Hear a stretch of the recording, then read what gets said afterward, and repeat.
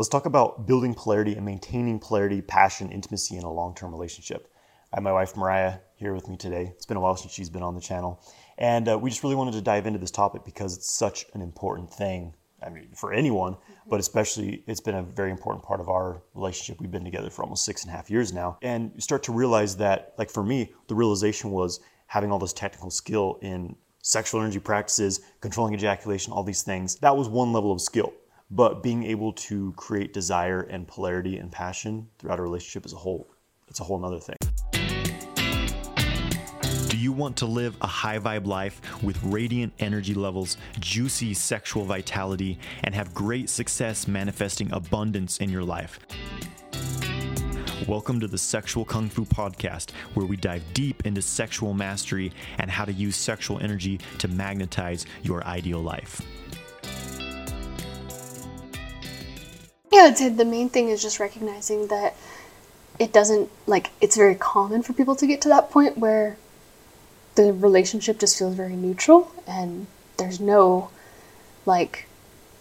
passion or charge or anything in the relationship anymore, but it doesn't have to be common. It doesn't have to be what most people experience. It's just what most people kind of slip into and then don't really know how to get out of, because it's the main thing that's modeled to us in all relationships everywhere, whether it's TV and movies or in real life. It seems to be like an anomaly when people have been together for years and years and they're still really passionate and still really love each other, and that's something we've been working towards. So relationships, like anything else, the tendency for us is to do something in the same way over and over again. We become habitual about things, and whatever becomes habitual becomes unconscious over time, and eventually it becomes a bit dull. It's like when you eat the same thing over and over and over again, you kind of lose the excitement even about eating that food a lot of times for most people. And it's like, why, when you first meet someone, why is it so exciting? Why is it so intimate and passionate? Obviously because there's a high degree of polarity. It's this brand new experience and everything's new. You're engaging in the situation, in the relationship, with a lot more awareness. You're aware of yourself. You're aware of how you're, when you're dating, there's just a higher degree of awareness. And really keeping that passion, intimacy alive is about maintaining awareness. Yeah, I'd say that. And also really remembering that you never truly know everything about another person. Keeping your mind open to being surprised by the other person. That no matter how long you've been with someone, you never know when they're gonna surprise you and say something totally different than what you expect, or take a totally different action than what you expect, and just allowing that to continue being a possibility rather than making up a scenario in your head, predicting everything they're going to do and say before they do it just because you know them really well.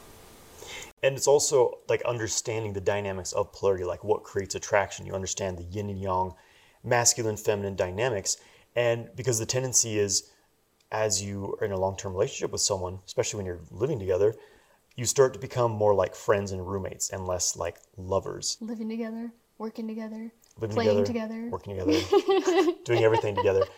But you start to talk to them differently. You start to, and it's great to be yourself around someone, but also realizing there's certain things you may be doing. For example, touching unconsciously, when you unconsciously touch your partner in the same way, say the same things over and over again, it kind of diffuses the charge from that touch. It diffuses it. Even having things like unconscious agreements where it's you have these expectations of each other that maybe were never spoken of, I'm going to take out the garbage every single week and that's how it is, but you just do it, so that becomes the expectation. And then when it doesn't happen, there's resentment and anger, when it's if you just speak to those things, that you can avoid conflict, but also there's more power and ownership and self-responsibility for both people of this is what I'm taking the lead on in our relationship, and this is what you're taking the lead on in our relationship. And I feel that is also something that really helps maintain that charge, because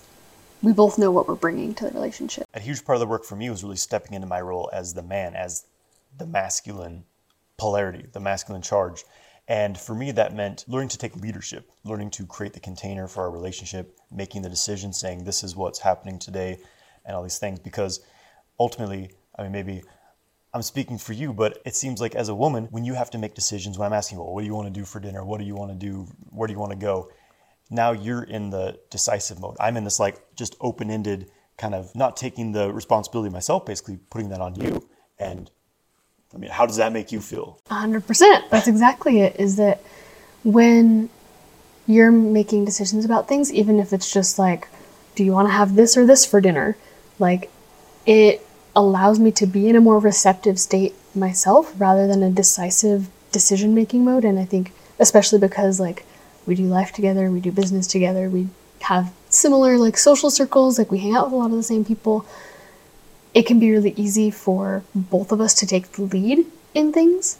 And the more that I practice being able to release control and release the grip on things, the more I'm able to be receptive, not only in my life with you, with friends, with other people, but also sexually. It allows me to be in more of a receiving state rather than a leading place of like, well, here's what I want to do, here's how it's going to happen, here's when, here's why.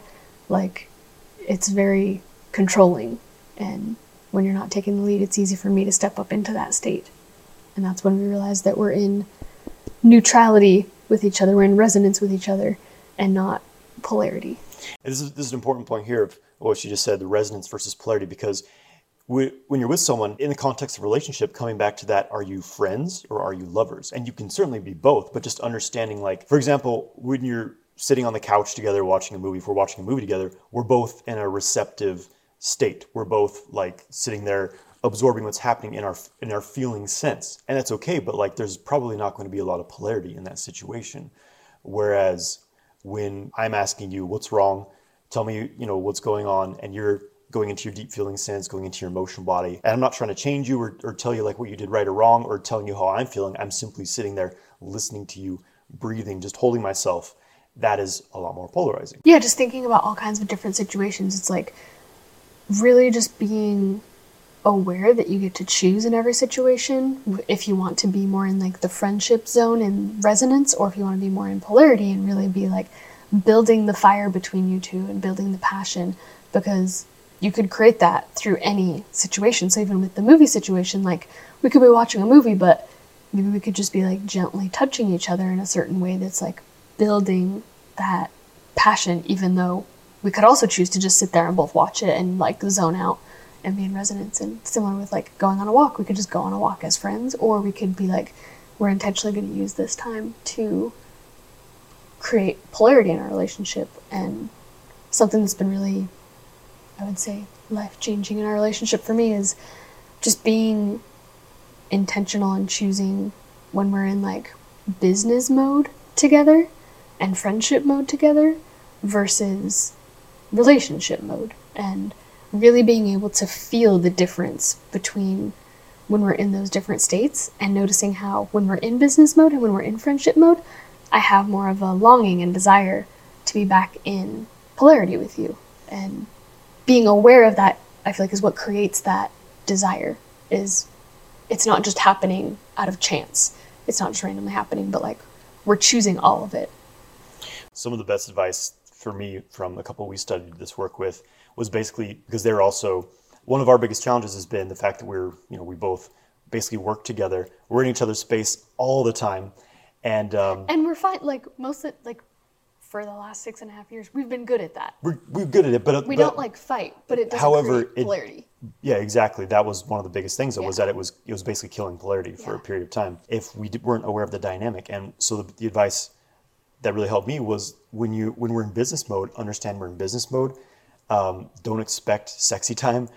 In that mode, you have to transition out of that, and especially like limiting physical contact. Actually, like I shouldn't be hugging you and kissing you and telling you I love you when we're doing business stuff, because it kind of it dilutes that container. It dilutes the container of our intimacy and romance and passion, because the whole thing is you have to be able to wear those different hats, so to speak, but be able to step into like a different container for each one.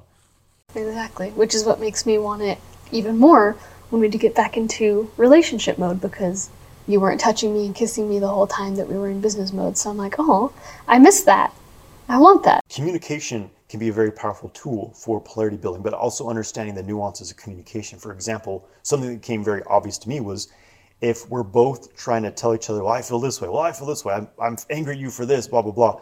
We're both in a feminine state. We're both going within ourselves, feeling and trying to like express that to the other person. And this creates a strong clashing. It creates a neutralization. It creates a resonance, you could say, and it's going to kill polarity. So a tool that we learned, which is extremely valuable, we continue to use it, all the time, is understanding the polarity of communication. And there's many aspects to this. One, first of all, being that whenever either of us when there's any sort of issue, like I'm feeling irritated about something, or you're feeling a bit off, whatever, which happens all the time. Yeah. The quicker we're able to express it and communicate it, the better, because otherwise my tendency has been just to hold on to little resentments and things. But, oh, I'm fine. The typical nice guy pattern. And it just builds up, and it's just stupid. It hurts our relationship. It hurts our intimacy. So the sooner you can communicate, the better. So if you guys enjoyed this video, if you want to learn more about polarity work, let me know in the comments below if you'd like to see more content like this. And this is also kind of an example of what Mariah and I are teaching in my Sex God course, where we're going in depth into polarity practices and how to maintain intimacy and passion in a long-term relationship. And it's an entire year long, because these things don't change overnight. It's deep. It takes time. It's deep. And practice. Put more information for that course in the description of this video. Thanks for joining me, Mariah. Thank you for joining me on this episode of the Sexual Kung Fu Podcast. Make sure you grab my free ejaculation control guide in the description, and follow Sexual Kung Fu on Instagram and YouTube.